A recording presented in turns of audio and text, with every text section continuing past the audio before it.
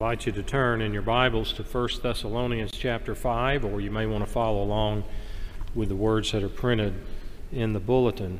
We've been in 1 Thessalonians longer than Paul was when he first went there, and I hope to conclude within the next 2 or 3 weeks. This closing few paragraphs are very rich with just a lot of practical instructions. And today I just want to look at the first few verses as we come to 1 Thessalonians 5:12 and following. Hear God's word. We ask you, brothers, to respect those who labor among you and are over you in the Lord and admonish you, and to esteem them very highly in love because of their work. Be at peace among yourselves. And we urge you, brothers, admonish the idle, encourage the faint-hearted, help the weak, be patient with them all. See that no one repays anyone evil for evil, but always seek to do good to one another and to everyone. Rejoice always, pray without ceasing, give thanks in all circumstances, for this is the will of God in Christ Jesus for you. Do not quench the Spirit, do not despise prophecies, but test everything, hold fast what is good, abstain from every form of evil. Let's pray together. Our Father, we ask now that your word, which is sharper than any two-edged sword, would teach, correct, rebuke, and instruct us in righteousness by the power of your Holy Spirit. In Jesus' name, amen. I do want to remind you before we look at the text, at the end of the service on the days we have the Lord's Supper, there'll be deacons at the exits to receive a Deacons Fund offering that is going to help the relief effort in Haiti with El Shaddai Ministries. A word that has become popular, or at least has been used a whole lot over the past couple of years, is the word reimagine. To reimagine is being used to recreate, to make over. And we've heard it applied to reimagining education, reimagining medical care, reimagining law enforcement, and even probably for the past 10 years there's been a reimagining of the church. And that takes the assumption that, well, the church, the local church, was always going to be in different places at different times, and so it's up to us to think, okay, how do we reimagine, how to recreate the church now in 2021 in this place, and that each place and each year that age or generation has to decide that. But the Bible's clear that God left us some instructions about the local church. And we find these right here with these instructions the Apostle Paul was sending back to this young church in Thessalonica that was probably no more than a year old at the maximum by the time he sent these instructions back to them.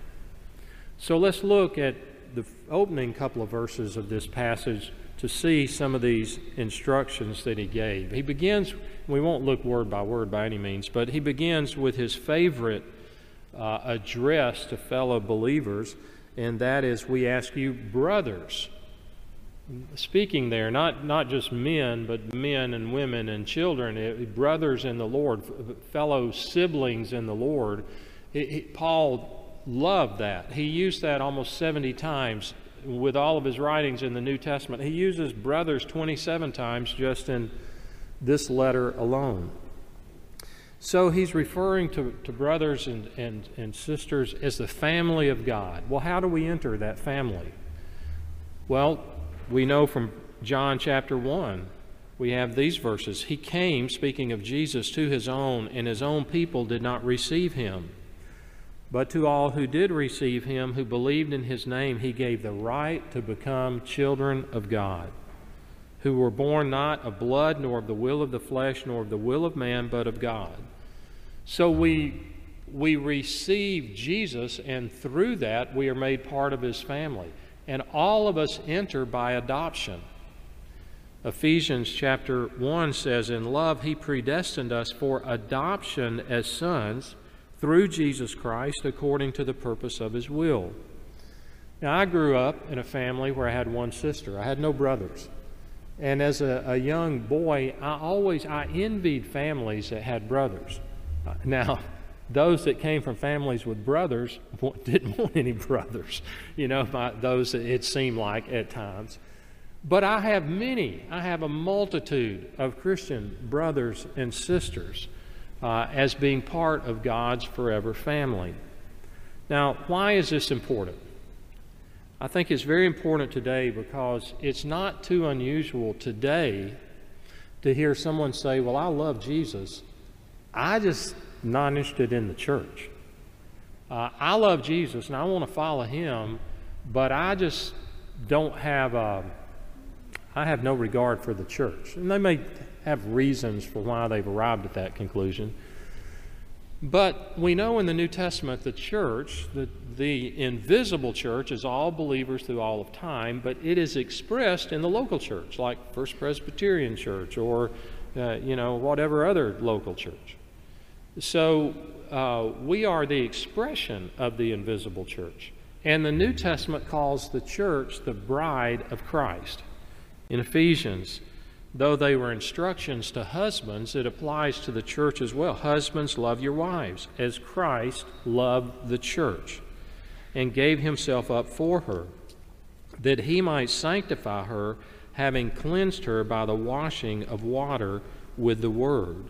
So the church, invisible, is the bride of Christ, but the local expression, the expression of that, the visible expression, is a local church. So if someone says, well, I love Christ, but not his church, would be like me meeting someone, Justin, here. And I move to Macon, and Justin and I meet, and I say, Justin, hey, I really like you. We've got a lot of common interests. Why don't I'd like to spend some time. Let's get to know you better. And he says, well, fine, I'd like for you to meet my wife, Elizabeth. No. I don't think I'd like Elizabeth. In fact, when we get together, I don't think I want you to mention Elizabeth. I don't want you to bring her with you. I just want to get to know you. Now, if Justin is any thinking person, he would be quite offended at that, right? And he would think, no, if you want to get to know me, my wife is part of me. It's a package deal. So to say, I love Jesus, but I just don't care for the church, would be like, Justin, I like you, but I don't want anything to do with your wife. So Paul, you see, gave these instructions right then to this young church about being brothers and sisters in this family. Now, no churches are perfect. You don't have to remind me of that. Sometimes when we have new administrative staff at the church, I will, in some cases, talk to them and say, now, have you been a Christian a long time? Yeah, I've been a Christian a long time. You ever been around churches a lot? Oh, yeah, I grew up in the church. You know that churches are filled with sinful people. We're all sinners, right? Yeah, I don't want you to lose your faith over this, but there may be some people that say things to you or do things. No, it's not that y'all are all mean. I mean, it's just we're all people. And I say, I don't want you to get disillusioned and lose your faith. I don't know what your expectations are. So even amidst that, Christ loves the church. It's his bride. So what are some signs of a healthy family? What are some signs of a healthy church? And he's going to give some bullet points. We're only going to look at a couple of them. First is church leadership.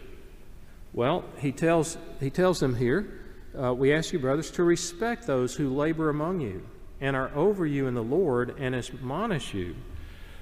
He's speaking there, obviously, of elders. The New Testament uses various synonyms: elders, bishops, pastors, shepherds. Essentially all the same role, the same office. Now, elders were always appointed in the New Testament. Here's why I say that. In Acts chapter 14, when they had preached the gospel to that city and had made many disciples, they returned to Lystra and to Iconium and to Antioch, strengthening the souls of the disciples, encouraging them to continue in the faith, and saying that through many tribulations we must enter the kingdom of God.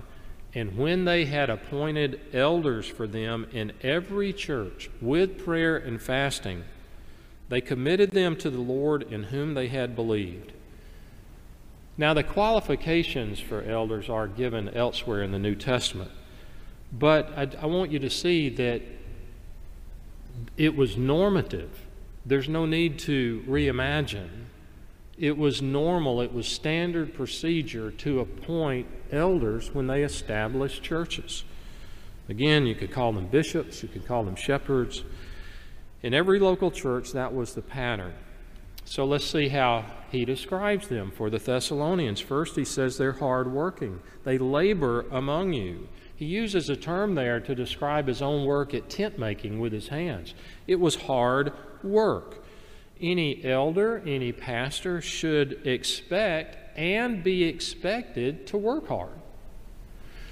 Now, spiritual work is rarely draining physically, but it can flat out do a number on you emotionally and spiritually because there's spiritual conflict involved.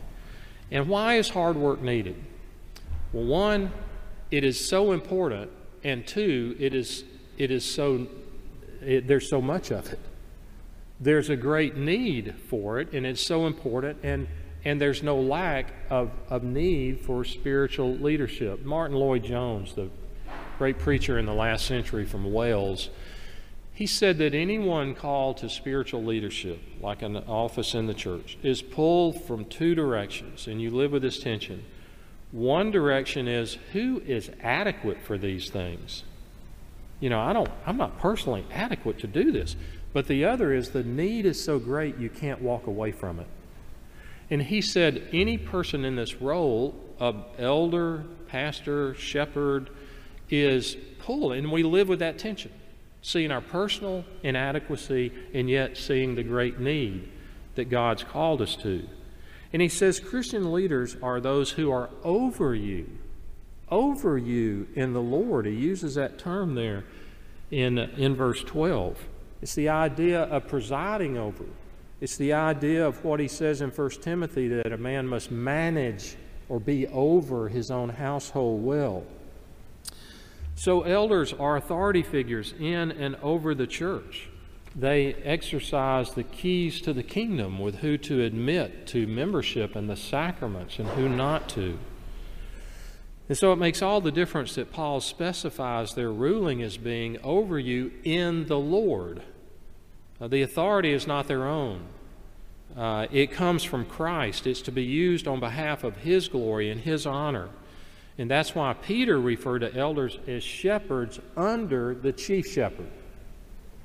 And as such, they will give an account. Church leaders are those who admonish you or correct you. Well, that sounds harsh. You know, we talk about admonishment. That sounds like somebody really dressing you down. Let me give you an example, give you more of a flavor of it. A real life example from the Apostle Paul. In 1 Corinthians, in his writing to that church in Corinth, there's a man in the church who is involved in some kind of very immoral activity with his stepmother. And it's very publicly known. And the church is not doing anything about it. So Paul writes in 1 Corinthians, and he says, "Let him who has done this be removed from among you." It's a bad influence. And they were tolerating it, so to speak, and unfazed. So there's the admonishment. Put the man out of the church. Okay? Guess what happened? When he writes the second letter to the Corinthians, by that time the man has repented. And he's turned from what he was doing. And Paul writes in 2 Corinthians as an advocate for the man. And he says, "You should turn and forgive and comfort this man, or he may be overwhelmed by excessive sorrow. So I beg you to reaffirm your love for him." What do we have there? That's loving admonition. That's correcting where someone's wrong, but the motivation behind it is love and compassion, not irritation. Well, what should the attitude of the local church be toward leaders? Here he mentions, one, they should accept them, that they have spiritual authority from the Lord. We should accept that. They're not dictators, but servant leaders. and appreciate them. Spiritual leadership is a great responsibility. It's a very difficult task. The spiritual battles, the pressures are many. It's dangerous when a church takes their leaders for granted, and they do that by not praying for them, not encouraging them. And you never know when a timely word is needed. Larry Crabb, Dr. Lawrence Crabb, was an author. He wrote numerous books on counseling and so forth. When I was just graduated from college, I served on a church staff in South Florida. And he was one of the elders. He had only written 1 or 2 books at that time, and this was before he was known so well. He had a private counseling practice in that city, and he was an elder at this church.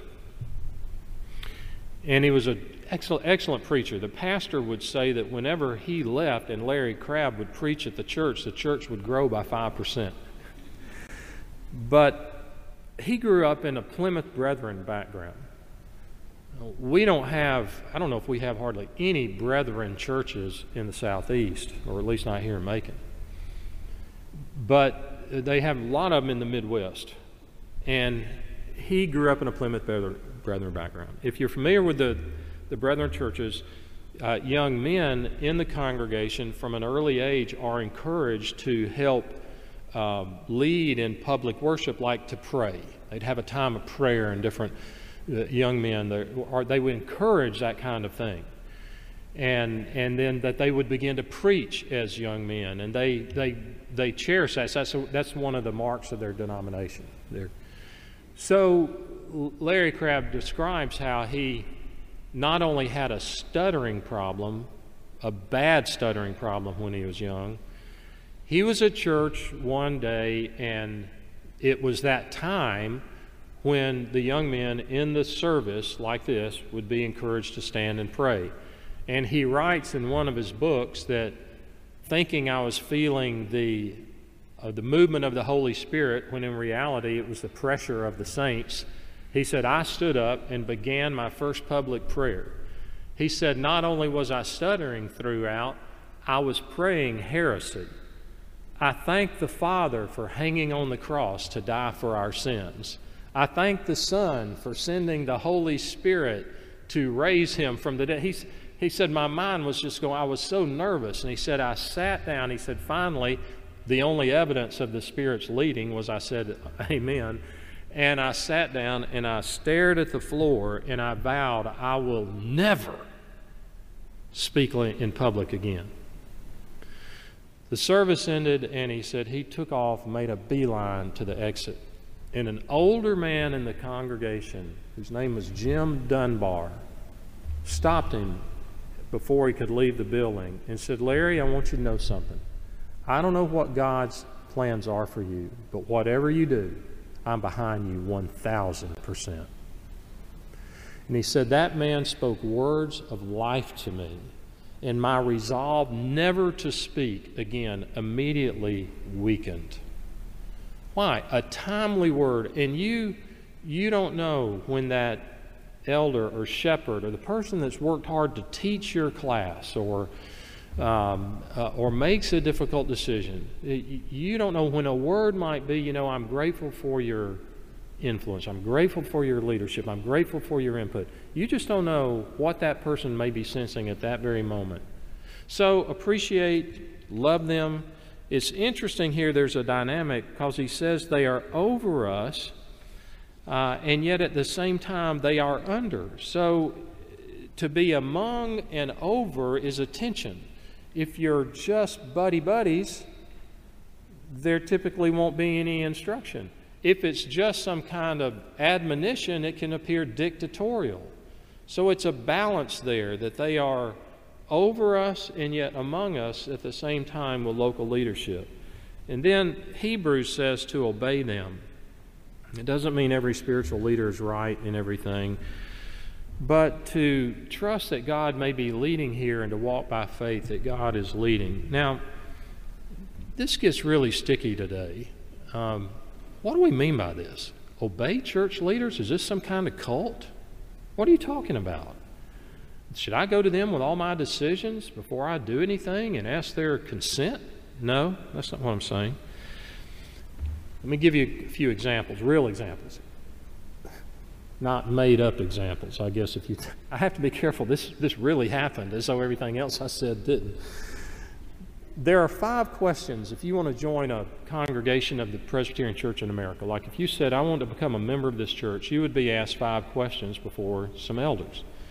The first 3 deal with your relationship with Jesus Christ. And do you recognize your sin and the need for a Savior, and are you trusting Christ? The last 2, though, get into this area of leadership. Here's what they say. Question number 4, do you promise to support the church in its worship and work to the best of your ability? Number 5, do you submit yourself to the government and discipline of the church and promise to study its purity and peace? All right, what do we mean by that? Well, let me give you some examples. A number of years ago, there was a young man here, married, family, and he was really growing in Christ, and he liked to teach in the adult Sunday school classes. And he was trained in another field. He worked in his profession nearby, and he came and talked to the leadership, said, I want to uproot my family and move to a seminary and go to seminary and be equipped for vocational ministry. Back then there wasn't online learning, so you had to relocate if you were going to do this. And he said, I want to go. I want your affirmation. And, pardon me, I don't recall that happening before up here.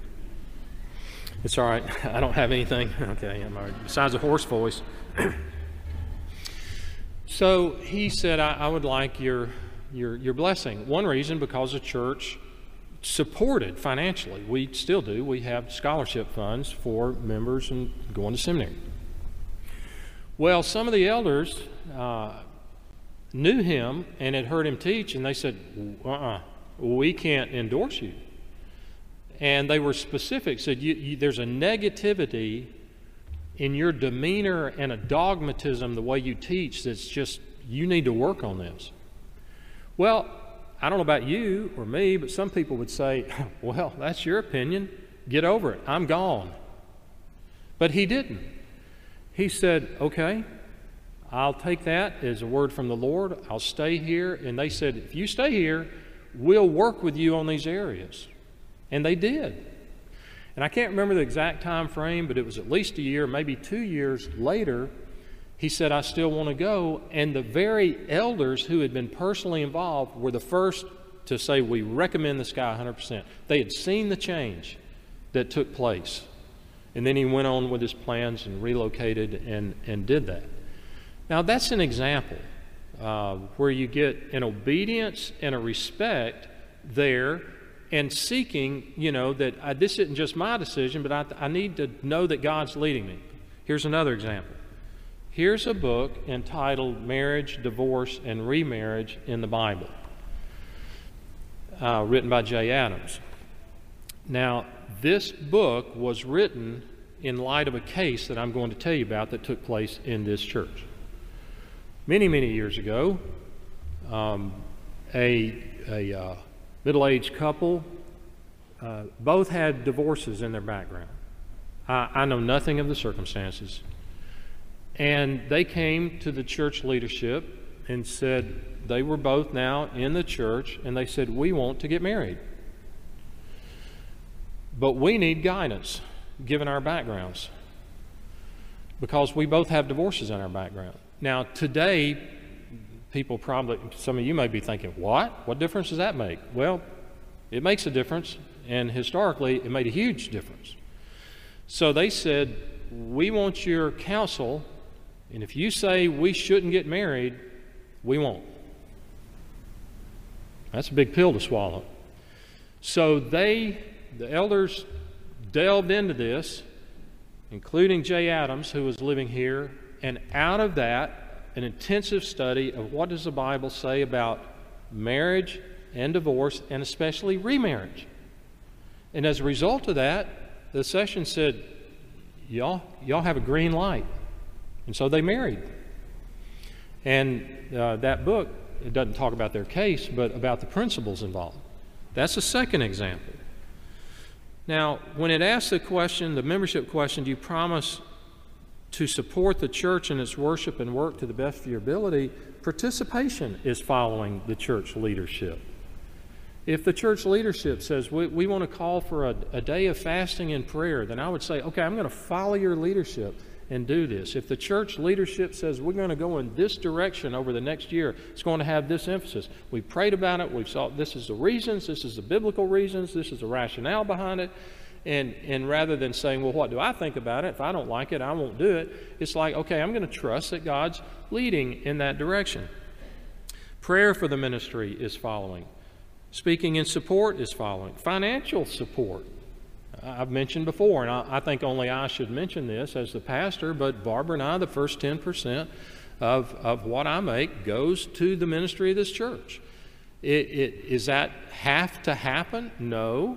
I think, could some of that tithe be directed elsewhere? Yes, but we want to know we are 100% committed to this work and that we are following the leadership.